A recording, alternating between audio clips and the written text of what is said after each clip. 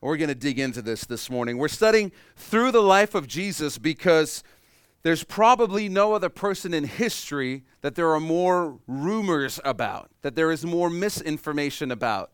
And so we're studying the life of Jesus because we want to know him for ourselves. We want to find out who he really was, what he really taught, what his life and ministry were all about. And today's study brings us to an amazing topic, the topic of baptism. And something amazing happens today. Jesus gets baptized. And many of us have heard of baptism. Many of us have been baptized. But today poses a great question, which is, why would Jesus need to be baptized? Why would he need to be baptized? To pledge allegiance to himself? How does that work? We're going to learn about the incredible true meaning of baptism today, and it's the first thing that Jesus asks us to do when we decide to start following him. The very first thing he asks us to do is to be baptized. We're going to see what happens in Jesus' life immediately following his baptism, and it's probably not going to be what you're expecting. The last time we encountered Jesus, he was around 12 years old, and the Bible doesn't really tell us about much in his life between the ages of 12, when we last see him, and the age of 30, where we encounter him today. But we do know a few things. We know that he's Jewish. We don't really know what he looks like. We know that the Bible tells us there's nothing extraordinary about his appearance. It's not like everywhere he walks, butterflies fly in constant circles above his head. It's not like his hair glows or anything like that. He just looked normal. And we know that he followed in his earthly father Joseph's footsteps to become a tradesman. They called it a carpenter, but they really worked with wood and stone and other natural materials as well. We know that this is Jesus' job. But an interesting point is that Jesus' job is physical in nature. And have you noticed how many of the paintings and movie depictions of Jesus show Jesus, who's about 100 pounds soaking wet, and he walks around, sort of like this. And when he waves to the crowd, it's pretty much his energy for the whole day, blessed are you. And he walks off. But Jesus had a physical job. And so Jesus would have been a pretty toned, muscular guy, probably with large forearms, and he would have been a pretty toned guy. He wouldn't have been the skinny guy that you see in paintings who's never used his hands to touch anything. You look at the paintings of Jesus, and his hands are like the hands that every woman dreams of having. Jesus would have had like rough tradesman's hands and would have been a toned guy. We know that Joseph is present when Jesus is 12, but when Jesus is 30 here, Joseph is gone by all accounts. And so we know that Joseph at some point in between the age of 12 and 30 died. And all you need to know is that everything about Joseph's death is speculation. There's been a lot of fictional accounts that were written about what happened to Joseph. And sometimes what happens is somebody would write a fictional account in 100 AD. Somebody digs it up, 30 years ago, and they get excited because it's 1900 years old. And they say, well, it's old, so it must be true. But it was fiction. We don't really know anything about what happened to Joseph. Everything is speculation. It's that simple. But we do know when Joseph died, in Jewish culture, the responsibility of caring for the family would have fallen to the oldest son. And that would have been Jesus. So Jesus spent a portion of his adult life as the head of the family, as the primary breadwinner for the family, and the main caretaker of his mother. That's why later on when Jesus is hanging on the cross, he says to John, behold your mother Mary. When Jesus is dying on the cross, he's asking John to take his role as caring for Mary because he is the primary caretaker of the family, is about to die, and then after that he's going to be going to heaven. So as we pick up our study today, Jesus is around the age of 30 and he hasn't started his ministry yet. And I think what you also have to remember is that despite all the excitement of the Christmas story, all this supernatural stuff happening, they're pretty much back into normal life by the time Jesus is 4 or 5 years old. Nothing extraordinary happens between the ages of 5 and 12, so much that when Mary and Joseph find Jesus at the age of 12 talking about theology and belief with some of the priests in the temple, they're amazed by how smart he is because he doesn't do stuff like this all the time. And then another 18 years go by where Jesus is, by all indications to all people, just normal. And no matter how amazing something was, when it happened 28 years ago, it fades real quick in the mundaneness of everyday life. Mary and Joseph, my wife and I were talking about this, and we were just saying, they didn't go around telling everybody, Son of God, kid's the Son of God, probably want to pick him first in dodgeball, Son of God, Son of God. They didn't do that because remember, when somebody found out that he was being born, they tried to kill him. So when they come back and settle in Nazareth, it's highly unlikely they put a sign outside their house saying, home of the Son of God. They probably don't talk to anybody about it. They don't really tell anybody. And we get some other hints of that because it says things like when things happened that Mary hid these things in her heart. She pondered them. She didn't post them on Facebook. She just kept them all to herself. So even though they've had these miracles, they happened 28 years ago. And I'm sure that some of the luster of that had worn off over the years. And so people weren't watching Jesus' every move at this time. He's just a normal guy. So the Bible tells us that Jesus comes from his hometown of Nazareth to John the Baptist, who was at the Jordan River, so that John the Baptist could baptize him. And we don't know how close Jesus and John were. We know they were second cousins, so they probably saw each other once a year in Jerusalem when everybody got together for the Passover feasts. But at the age of 18, John goes off into the wilderness, and when one of your friends goes into the wilderness and starts wearing camel hair and a leather belt and disappearing for years at a time, well, these things cause you to lose touch a little bit. So it's been a while. They probably haven't had a lot of interactions over the years, but John knows who Jesus is as a person.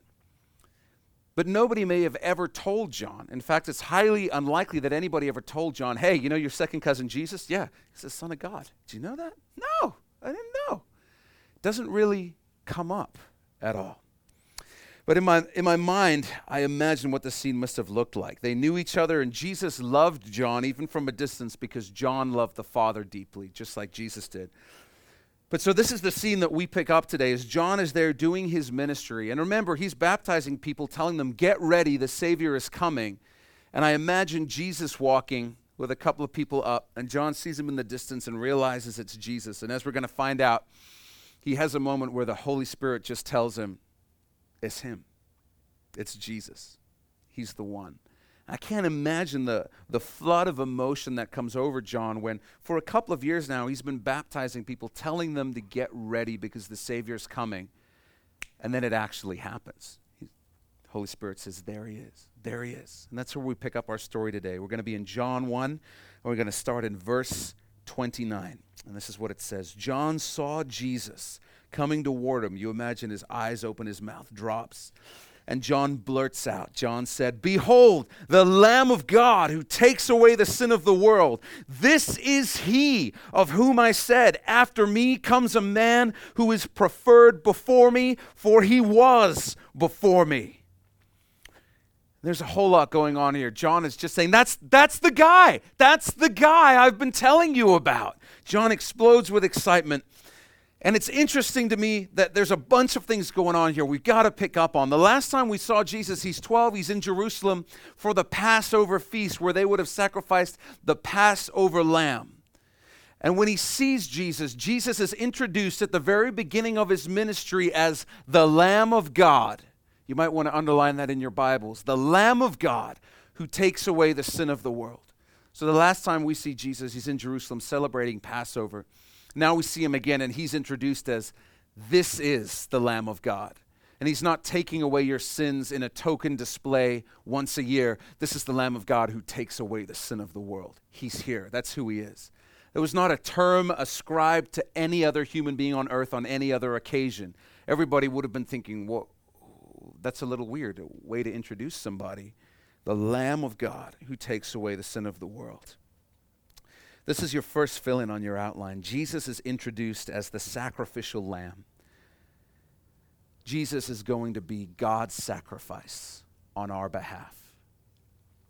Whereas before they would offer temporary sacrifices, every person would offer a sacrifice that was their sacrifice on their behalf to take away their sins for a moment. Jesus is going to be God's sacrifice on our behalf to take away our sins forever. And an interesting quick side note, who's older, Jesus or John? John is older by 3 months. And yet, as he introduces Jesus, he says, this is he who is preferred before me, for he was before me. And so John gets it. He knows exactly who Jesus is. He knows that, listen, Jesus has always existed. Everybody again would have been puzzled who knew, maybe John, isn't John older? And he says, but he was before me. And in verse 31, John says, I did not know him. And that's the clue we have right there, that John didn't know Jesus was the Messiah. I did not know him, but that he should be revealed to Israel. Therefore, I came baptizing with water. John saying, I didn't know it was Jesus, but my whole ministry has been a setup for Jesus, getting people ready for Jesus. It's Jesus. He's the one. That's what John is saying. And now we're going to switch over to Matthew chapter 3. We're in John. Matthew is just 2 books back in your Bible. We're going to go to Matthew chapter 3.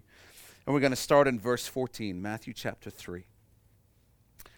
Matthew chapter 3, verse 14, it says, and John tried to prevent him, Jesus, saying, I need to be baptized by you, and you're coming to me? And this is what I love about John. John's not a hypocrite. He doesn't tell everybody else that they need to repent, and then when Jesus shows up, he goes, I got those sinners ready for you. They're good to go. Jesus shows up, and John says, I'm a sinner. I need forgiveness. I need to be baptized by you. What are you talking about? You want me to baptize you? That's crazy. That's crazy. And remember what John's been doing. John's been baptizing people for repentance. So when John baptized people, that was a display from people saying, hey, I need forgiveness. I need a Savior. And I am going to be waiting in faith for the Savior that's going to come. It was their confession that they were a sinner and they needed forgiveness. So John is thinking, I baptize people for repentance. You don't have anything to repent for. What are you going to repent for? This doesn't make sense. John doesn't understand what's going on. So what is going on? Why does Jesus need to be baptized? There's a couple of things that we can notice. Firstly, Jesus coming to John to be baptized is the ultimate affirmation of John's ministry. It's the ultimate affirmation of John's ministry. It's Jesus putting his stamp of approval on what John has done, validating his ministry, saying this guy is for real. His ministry is for real. And that's a pretty good endorsement, you know. That'd be like I'm preaching here today and Jesus shows up and he's like, you guys need to listen. He's got something to say. That'd be awesome. That's essentially what happens to John. John gets the affirmation of Jesus Christ on his ministry. Secondly, just as we identify with Jesus through baptism, he is identifying with us through baptism. When we're baptized, we're celebrating that Jesus took all of our sins, past, present, and future, and gave us his righteousness. Where we had done wrong, he gave us his cleanness, his holiness, his purity. He gave that, his sinlessness, he gave that to us. The divine exchange is what it's called. When God the Father looks at the hearts of those who belong to Jesus, he sees your heart as clean as Jesus' heart. And that's what baptism is a picture of. When Jesus is baptized, he was identifying with all of our sin. He was sinless, but he knew that one day he'd carry the sin of every person who had ever lived, past, present, and future. Jesus is identifying with sinners even though he is not a sinner. He's identifying with sinners. And just as we identify with Jesus' righteousness through baptism, he is identifying with our sin through baptism. Verse 15, it says, but Jesus answered and said to him, permit it to be so for now, for thus it is fitting for us to fulfill all righteousness. Then he allowed him. Then John did it. When he had been baptized, Jesus came up immediately from the water, and behold, the heavens were opened to him, and he saw the Spirit of God descending like a dove and alighting on him. And suddenly a voice came from heaven saying, this is my beloved Son, in whom I am well pleased.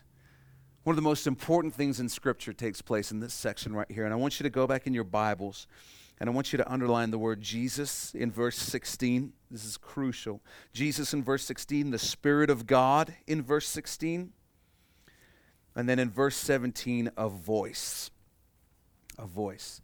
And this is important because this is one of the rare places in Scripture where we see the complete Trinity present at the same time, at the same place. We have the Father speaking from heaven. We have the Holy Spirit descending like a dove, and we have Jesus in the water. All three persons of the Trinity are there existing at the same time. This is huge because there's people who like to say things like, well, the Trinity's not really in the Bible. Or there's people who like to say things like, well, the Trinity is really God existing as a different person at different times. But here we have all three persons of the Trinity in the same place at the same time. Very, very important part of Scripture. It says the heavens were open to him, and we have no idea what this looks like. But what's implied is not like there were clouds and then the clouds opened up so there was sunshine. This is like a portal opened up between the spiritual heavenly realm and the earthly realm. Like that's what happened, like, and the Holy Spirit comes down. Notice that it says like a dove. It doesn't say a dove. This isn't like, I want to fill you with my power, so here's a bird. That's not what's going on here. Whenever Scripture says of something like a dove or like this, it's the writer saying it looked like this, but it was not this. It's something that happens in the book of Revelation a lot, where it says like this. When it says like, the implication is it's not that, but it looks like that. So the Holy Spirit comes down. It looks sort of the shape of a dove. That's how it's appearing to people. But everybody gets the idea, this is not a dove. This is not a dove. And it comes and rests on Jesus, and it's a powerful, powerful moment. It's a peaceful moment, but it's a powerful moment. It's not everybody going like, wow, this guy can talk to animals. That's awesome. This is something supernaturally powerful that's taking place. In John 1, later on, we'll find out when John talks to the Pharisees who came to investigate this whole thing, we'll find out that the Father had told John before this ever happened, listen, the Messiah is going to be the one whom when you baptize him, the Holy Spirit comes and rests upon him like a dove. It's an incredibly specific word. John sees that and he tells everybody, that's just one more reason I know. This guy is the Son of God. He told me it was going to be like this before it even happened.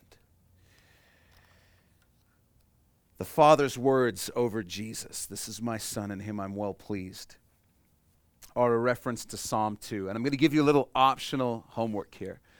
Psalm 2 is a really interesting psalm. If you just go read it by itself, it's one of those psalms you'll be like, hey, that's great. But if you're honest, you'll be like, I don't really get it. This is the key to unlocking the meaning of Psalm 2. Psalm 2 is a conversation between all three persons of the Trinity. And so what's fun is you can go read Psalm 2 and do some homework and try and figure out which person of the Trinity is speaking at which time. And they're all talking about the ministry of Jesus, what Jesus is going to do. The Father is also referencing Isaiah 42 as well, which you can go home and read this week. It's all about the Messiah.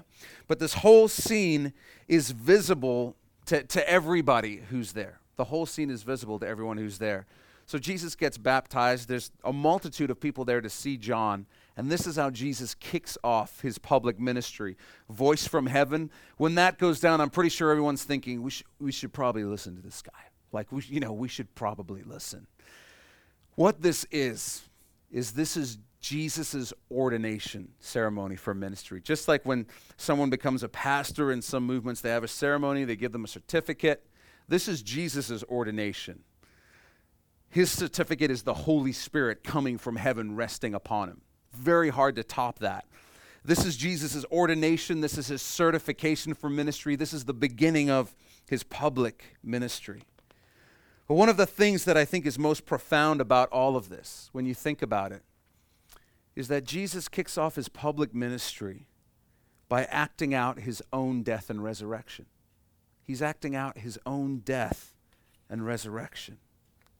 The Apostle Paul, who wrote most of the New Testament in the Bible, tells us what baptism represents.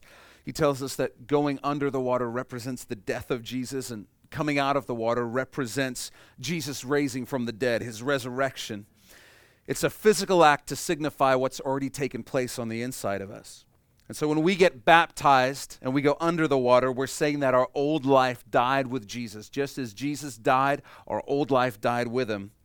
And we're saying that we've been given new life. Just as Jesus rose from the grave, rose from the dead, we've been given new life from the dead through Jesus. We've been raised with him.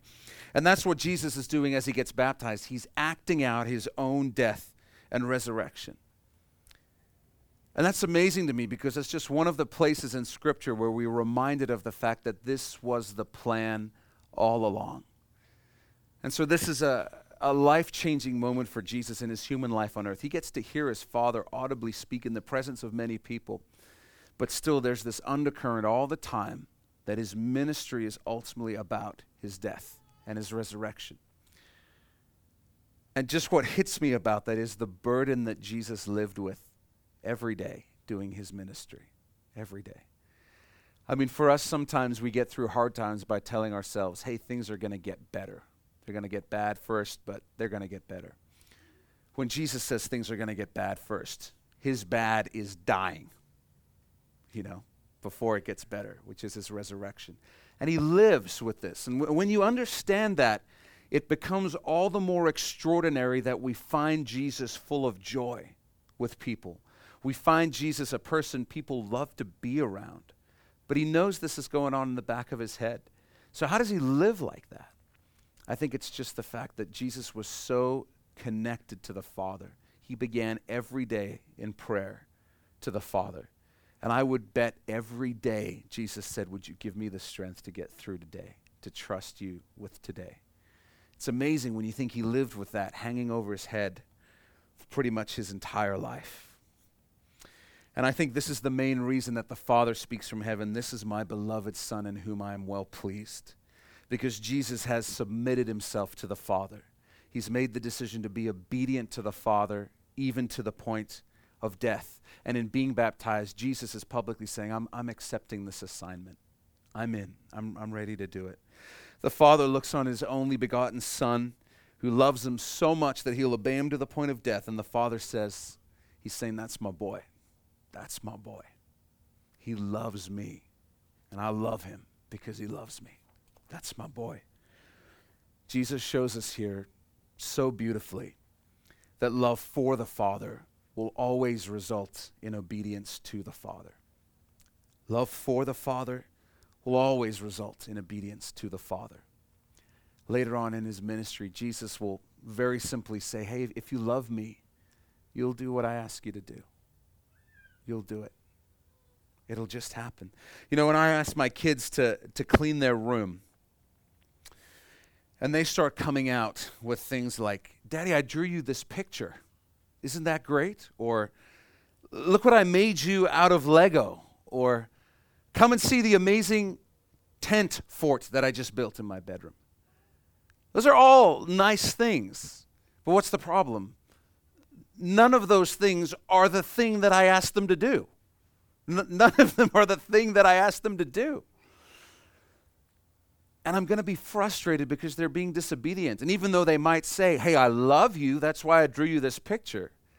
As a dad, the truth is I'm thinking, listen, if you love me, do what I asked you to do. Do what I asked you to do, and then do all that other stuff. But don't neglect the one thing I asked you to do and think that doing all this other stuff makes up for it. It doesn't. I asked you to do something really specific. And we're so good at that sometimes in life where we know there's one thing God has asked us to do in our life right now. There's one thing he wants to work on, one area he wants us to grow in, and we will do everything except that one thing, right? We'll do everything. We're talking about that even this week. It's like God says, hey, I want you to go, just talk to your neighbor. Just go introduce yourself to your neighbor. You know what I'm going to do, God? I'm going to go serve at a soup kitchen. That's what I'm going to do because I love you, We'll go to these great lengths sometimes to do everything except the one thing that God wants us to do. I see that in my own life all the time. But there's a reason why it's called following Jesus. There's a reason it's called following Jesus. We can't claim to follow Jesus if Jesus is like, okay, we're going right. We're like, I'm going to go left for a while. I'll catch up when you make your next turn. We're not being very good followers, but it really is that simple. Jesus loves the Father, and so he obeys the Father, and the Father loves him for it. This amazing, loving Father God who spoke over Jesus at his baptism is the same God who loves you and who loves me and invited us to be a part of his family. He's invited us to be sons and daughters. And let me tell you this as a brother just in Jesus, that we all want to be loved. We all want to hear good job. We all want to feel like a success. We all want to feel special. And we all want to hear that from other people. But no matter how many other people you hear say that, none of that will ever compare to being loved by the Father. None of it. None of it will ever compare to being loved by the Father. Because the love of the Father is the only love that leaves you saying, okay, that's enough. That's enough. Everything else will leave you wanting more. Everything else. I've been married 11 years now. I checked before I shared that stat this morning. I've been married 11 years, and I can just tell you, the secret to marriage is not expecting the other person to be enough. I really believe that. The idea is that God is enough. And that's too much pressure to ever put on another person to ask them to be everything. Nobody can live up to that. But God is enough. And so whatever's going on in your life, I want to encourage you that the thing that will satisfy you is available to you today. It's available to you. Don't miss out. Don't miss out on knowing the love of the Father. The truth is, as believers, we should never have to wonder if we matter. Because every time we take communion, it's the blood of Jesus screaming out, you're loved. You matter to the one who matters most. If you don't believe me, take communion is the invitation of God every single time we get together. You matter enough. My son shed his blood for you. So don't ever ask that question again. The cross is the answer to that question. The Bible makes it clear that God wants every single person who believes in him to be baptized by immersion. You might have seen churches where they do things called altar calls, and we don't do it here yet because it would be kind of awkward because of our size. But some churches do altar calls where it's if you want to respond, if you want to give your life to Jesus, come forward, come to the altar. If you could cry, that would be preferable. There's all kinds of things that different churches do, but what's interesting is the Bible says the way we publicly show that we've made the decision to follow Jesus is through baptism. That's what we see in the Bible. People are baptized. That's how they announce, I've made the decision to follow Jesus. It's what we see in the Bible. It's our public profession of faith. Baptism, our public profession of faith. So even at the end of the service today, if you want to give your life to Jesus, if you want to become a follower of his for the first time, I'll be asking you to raise your hand. That's just so that I can make sure we get you a Bible and some good things before you leave. But your public profession, your announcement is baptism. That's what the Bible tells us. So if you're a follower of Jesus here this morning and you've never been baptized, let me tell you emphatically, you need to be baptized. On the back of your connection card, there's a spot where you can mark that you want to be baptized. Mark it right now if you've never been baptized. Because here's the thing. It's the first thing Jesus asks us to do. The very first thing. You don't want to start your relationship following Jesus by Jesus says, okay, first thing I want you to do. You're like, no. That's a really bad start to following Jesus, right? Just being very blunt about it. And if your answer is no, then you might need to ask yourself the question, have I really decided to follow Jesus? He says, okay, let's go. Going to sit this one out. It's the first thing he asks us to do. We have a baptism coming up in November. Sign up. It would be an amazing thing. You'll have lots of time to invite people you know to be present on this special day. It's going to be a benchmark moment in your faith. If that's you, make sure you mark your card today. I don't want us to miss that in any way. We do it because Jesus asked us to do it. That's pretty much a good enough reason. Jesus asked us to do it. I want to take 2 minutes and just address two of the most common questions about baptism because you're going to get these questions about baptism from somebody sooner or later. So firstly, let's go straight to the controversial one. Does christening count?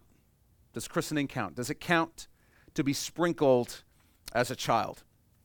And to give you the answer to that, we have to take a straightforward look at what the Bible says. What the Bible says baptism is. The Bible says that baptism is an outward sign of what's taken place on the inside of an individual. Let me be blunt. A 6-month-old child cannot make the decision for themselves that they are a sinner that needs forgiveness by Jesus Christ, and they've made the conscious decision to walk as a follower of his regardless of the cost. They can't do that. I don't care how smart you think your kid is. Your kid cannot do that at 6 months old. They can't make that conscious decision. And somebody can't make it for them. And so the truth is that wherever that's practiced, if you trace the origins of it, you'll find it's never mentioned in the Bible, ever. It's only immersion in the Bible of adults.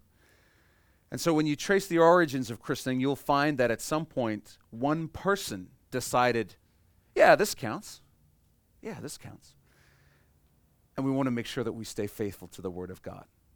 So if you've been christened, you've never been baptized, you need to be baptized to reflect the decision that you've made.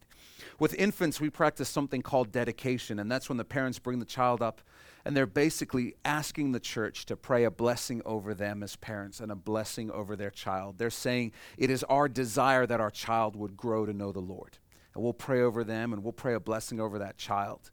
And that's what we do for infants. But you need to be able to make the conscious decision yourself if you're going to be baptized. Somebody else can't do that for you, and so you can't do that as an infant.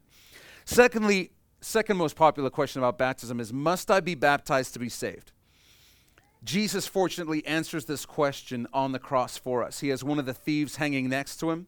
One of the thieves believes in him, puts their faith in him. Jesus says, I tell you the truth, today you'll be with me in paradise. And he doesn't say, or at least you would be if you were baptized. He doesn't say that. Wah, wah, that's not what happens. So he doesn't have the opportunity to be baptized, but he still ends up with Jesus in paradise. So it's not required for salvation. But that was kind of an extenuating circumstance, right? He had a valid reason. Why weren't you baptized? I was dying on a cross. Okay, For us who are without excuse, we should be baptized because Jesus asked us to do it. It's just that simple. It's not what saves you. It's your outward declaration to the world, to your fellow believers, to your church, to your family, that you've made the decision to be a follower of Jesus. It's an outward celebration of what's already happened on the inside of you. So Jesus has just been endorsed by God the Father via supernatural booming voice from the heavenly realms. The multitude have seen the Holy Spirit descend on him in power in the form of a dove. His public ministry on the earth has begun. Jesus is now full of the Holy Spirit, being led of the Holy Spirit in a greater way than ever before. And during his life on earth, this was undoubtedly a mountaintop spiritual experience for Jesus. This was a great, encouraging day for Jesus.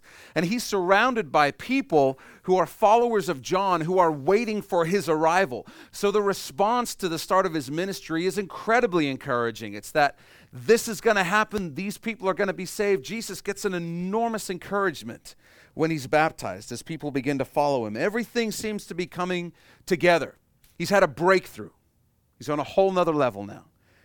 How interesting it is what happens next then. If you'd like to flip to the book of Luke, Matthew, Mark, Luke chapter 4, verse 1. Luke 4, verse 1, it says, Then Jesus, being filled with the Holy Spirit, returned from the Jordan and was led by the Spirit into the wilderness, being tempted for 40 days by the devil. And a lot of unexpected things are happening here. Firstly, we go from a spiritual mountaintop experience into intense temptation in the wilderness. This happens a lot in life. I don't know if you've noticed, even on the spiritual side of things, that you seem like you've just had a breakthrough. Things are just coming together. Now it's going to be smooth sailing, and you hit a wall. You go right into your next challenge.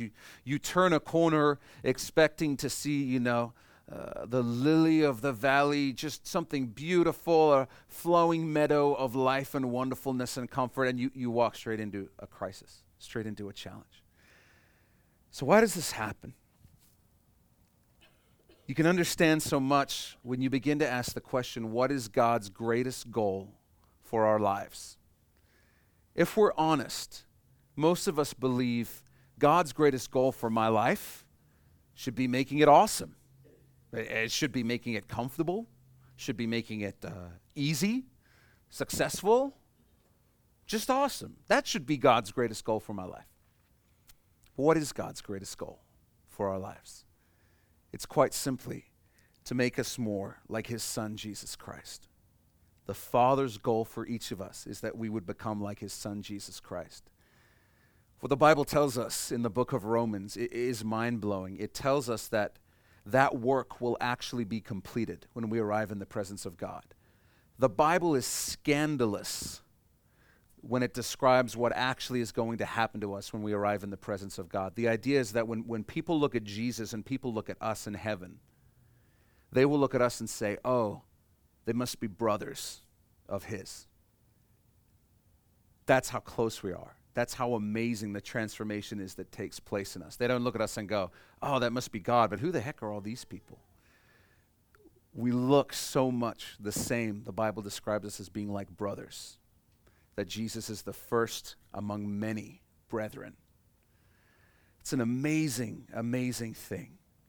And that process begins the moment we decide to follow Jesus. God goes to work making us more like Jesus, and it's a work that he's going to finish. And the truth is that we don't grow, we don't change, we don't mature when things are comfortable. I mean, we all wish we did, right? We all wish that, there was an exercise system that says, step 1, sit on the sofa. 30 minutes later, check out your new six-pack. I mean, we'd all buy that product, right? And we all wish that life was like that. We wish that our character was like that. Got an anger problem? Enjoy a comfortable life and discover new inner peace, but we just don't. When life is comfortable, when life is easy, we acquiesce, we become apathetic, we just stop growing. Whenever you work out, what you're doing is you're stressing the muscles in your body. You're breaking them down so that they can be built back stronger and better than before. Without stress, without tension, without stretching, there is no growth. We don't grow on the mountaintop. We grow in the valley. It's the hard truth of life. And if God's greatest goal is to make us like Jesus, well, he can't leave us on the mountaintop, can he? He'd love to. He'd love to. I really believe, man, God would love us all to be millionaires, healthy, wealthy, and happy. He'd love that. But he's even more concerned with us becoming like Jesus. He's even more concerned with us becoming like Jesus. And as we become more like Jesus, we learn to rejoice during those times of crisis. This is why the Apostle Paul says things like, listen, rejoice when you're going through hard times, because you know that what God does inside of you during those moments will change who you are. It'll develop perseverance. And eventually you grow and you still go into crisis, but you learn to handle them better because you learn what Jesus in you looks like during those moments. And you discover that you can have peace and joy in those moments as you keep growing. And you say, listen, this is killing me, but bring it on if it makes me more like Jesus, because that's who I want to be. Notice this, that Jesus is full of the Holy Spirit. He's being led by the Holy Spirit, and he finds himself in the wilderness. This is mind-blowing that the Holy Spirit is the one who leads him into the wilderness. And yet so often we look at our lives and we say, well, what am I doing wrong that I'm here? Sometimes it's our own making, but sometimes the Holy Spirit led us to this place in life. And it's simply not true that the Holy Spirit only leads you through easy paths. It's just not true. So Jesus is led out into the wilderness for a spiritual retreat, maybe some hot rock therapy, a little R&R. No, to be tempted by the devil. Have fun with that. So the Father knew everything that Jesus would face in the future. He knew. He knew all the temptations, all the challenges, all the trials. And because he's a loving Father, he is preparing Jesus for the challenges to come. As great as the challenges in the wilderness would be during his temptation, they pale in comparison to the challenges Jesus would face on the cross. And the Father is getting him ready for the challenges that are to come. When you read through the Bible, people who did great things for God, you'll find that they never did them out of the blue. Their whole life and little details that seem unimportant were preparing them all the way along. When David fights Goliath, David says to Saul, he says, listen, I've already killed the bear. I've already killed the lion. He says when they came, I read the story yesterday, he says when they came at me and they attacked me, the idea is like they got up on him. He says, I grabbed it by the fur and I killed it.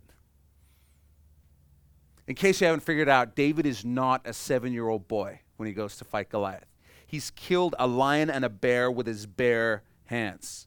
You know there's facial hair involved. You just know, right? But all of this has been leading up to preparation. And we get this idea in our head like David's this little shepherd boy, just chilling, playing some harp, watching the sheep. And then out of the blue, he turns into this giant killer. It's just not true. His whole life had been preparation for that. His whole life had been preparation for that. So when we're taken out into the wilderness and Jesus is taken into the wilderness, it's preparation for what is to come. If you want to see God move mightily in your life, you've got to let him build you up to it. And you've got to say yes to every single challenge that he sends your way. Jesus accomplished the greatest things any human being's ever accomplished. But in order to do those things, he had to know one thing. He had to know that he could trust the Father completely. You think about the level of trust Jesus had. He had to trust that if he died, he would come back from the dead. That's a high level of trust. And Jesus has to have that in the Father. I want you to know that God wants to do great things in your life. He does. Every single one of us. He wants to do great things in our life. He wants to do miracles in your life. He wants you to see his power with your own eyes, not to sit around telling people stories about other people who saw God's power, but to be able to say, this is what God did in my life. This happened to me. That's how I know it's real. That's what he wants for you. And I hope you want to see those things in your life too. But if things are going to happen in your life, you need to strengthen your spiritual muscles. And so do I. And the way that you do that is by trusting God when he leads you into challenges. And if you'll trust him, you'll overcome that challenge. And when the next one comes, you'll be able to look back and say, listen, God already took me through this. I've already killed the lion. I've already killed the bear. You're just the next one. Let's do this. And faith builds on faith. It builds on faith. It builds on faith. God wants to see his power in your life again and again and again. For me, this gets exciting because when you realize the exponential work of faith in your life, you'll be able to say, listen, if I can trust God with this level in my life right now, what does this look like when I'm 40, when I'm 50, when I'm 60? Wherever you are, this should be encouraging because it means wherever you are now, if you'll start trusting God, his work in your life will be exponentially greater in 5 years, 10 years, 15 years, 20 years. That's why I'm a freak about trying to raise my kids to have a high level of faith. I think what would happen if my kids could have my faith that I have now by the age of 10? Then what does 30 look like for them? What does 40 look like for them? Greater and greater things. That's how faith works. It's the key to the Christian life. What often happens to us is, we get to a certain level here, and God says, trust me. Trust me. And we say no. Maybe not even consciously, but we just don't follow in this one area. The truth is you don't get to skip that step. It's not a ladder where you can just say, I'm going to skip that rung and go to the next one. You will stay there.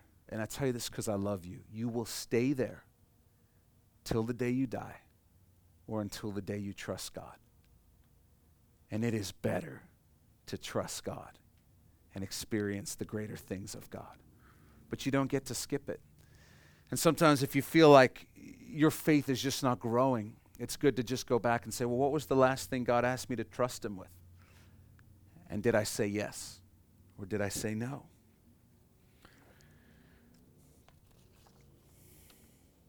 So Jesus is once again out in the wilderness, and this is on your outline. Jesus trusts the leading of the Holy Spirit. He trusts the leading of the Holy Spirit. He doesn't freak out and say, well, wait a minute. If I am walking with the Holy Spirit, why am I in the wilderness? Where's the blessing? Where's the grass meadow? He just trusts that the Holy Spirit knows what he's doing, that the Father has his best in heart, his best in mind. And so in doing this, Jesus is once again walking in our shoes as a human being. He's submitting himself to the ultimate temptation by the ultimate tempter so that we'll never be able to say, yeah, but Jesus doesn't know what it's like to be tempted. He knows. Luke makes this profound observation. And in those days he ate nothing. And afterward, when they had ended, he was hungry. It's profound. But that tends to happen when you haven't eaten for 40 days. Notice this too, and we're almost done today. The Israelites spent 40 years wandering in the wilderness when they escaped out of Egypt. They were never meant to spend 40 years there. What happened is within the first 40 days, they lost faith in God. They came out of Egypt, they found themselves in the wilderness, and they said, listen, if God's with us, then we wouldn't be in the wilderness. And they lost faith in God. And as a consequence, they spent 40 years in the wilderness. Jesus is literally reenacting Israel's history, and he's redeeming it. He's going to go into the wilderness again. But in his 40 days, he's not going to lose faith. He's going to keep faith, and then God's going to bring him out of that wilderness. We're going to see the culmination of that next week. So Jesus is alone. He's isolated. He's hungry. He's about to be intensely tempted by Satan himself. And the Holy Spirit has orchestrated all of this, all of it. When you make the decision to become a follower of Jesus, you might be surprised when you quickly find yourself in the wilderness. You might be thinking, I thought God was supposed to make my life better. I thought he was supposed to make everything better, and here I am, isolated. Here I am, alone. Here I am, hungry for relationships, a spouse, a family, a good life. And I'm being intensely tempted. I'm just in the wilderness. What's going on? I want you to know that God is with you. God is for you. And like any good father, he is giving you the one thing that you need most desperately right now in your life. If you're going to make it, if you're going to live in the amazing life that God has planned for you, you need one thing, desperately. You need to know that you can completely trust the Father. You need to know that you can completely trust the Father. Until that is a settled issue, you will choose things less than his best for you. You will. God draws us into the wilderness so that we can learn to trust him all over again, with every need, with every longing, every desire, every dream, everything. That's what you need. And so the Father has brought you into the wilderness so that you can learn as quickly as possible the one thing you need to learn most. And if that's you, let me encourage you to accept his invitation to trust him. Don't follow the path of the Israelites and lose faith. You know, when the Apostle Paul met Jesus on the road to Damascus, he didn't go right into an amazing ministry. He withdrew. He went to a small town in the wilderness, and he just figured out what he really believed. And this is a special season for you if you're in the wilderness. This is a time for you where God has given you time to get to know him. Pour yourself into his word. Pour yourself into prayer. Pour yourself into getting to know him. God has isolated you with a divine purpose and a divine reason. This is your time to get to know him. Once you know him and trust him, then he can give you the great relationships he wants to give you. He can give you the great life that he wants to give you. Accept his invitation today. And maybe you're a believer here, but you find yourself in the wilderness and you're wondering what you're doing there. Well, where's the blessed life? Where's the abundance? Where is it? And God has probably called you out as well, because he's saying, listen, I want you to remember what it means to trust me. I want you to remember. I want you to discover all over again what it means to trust me with everything. And once we have that settled again, then we'll go forward and we'll start to rebuild all over again. But I want to encourage you, don't stay at that one level.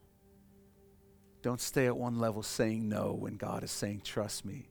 There is so much more of God. There is so much more of life that he wants to give you.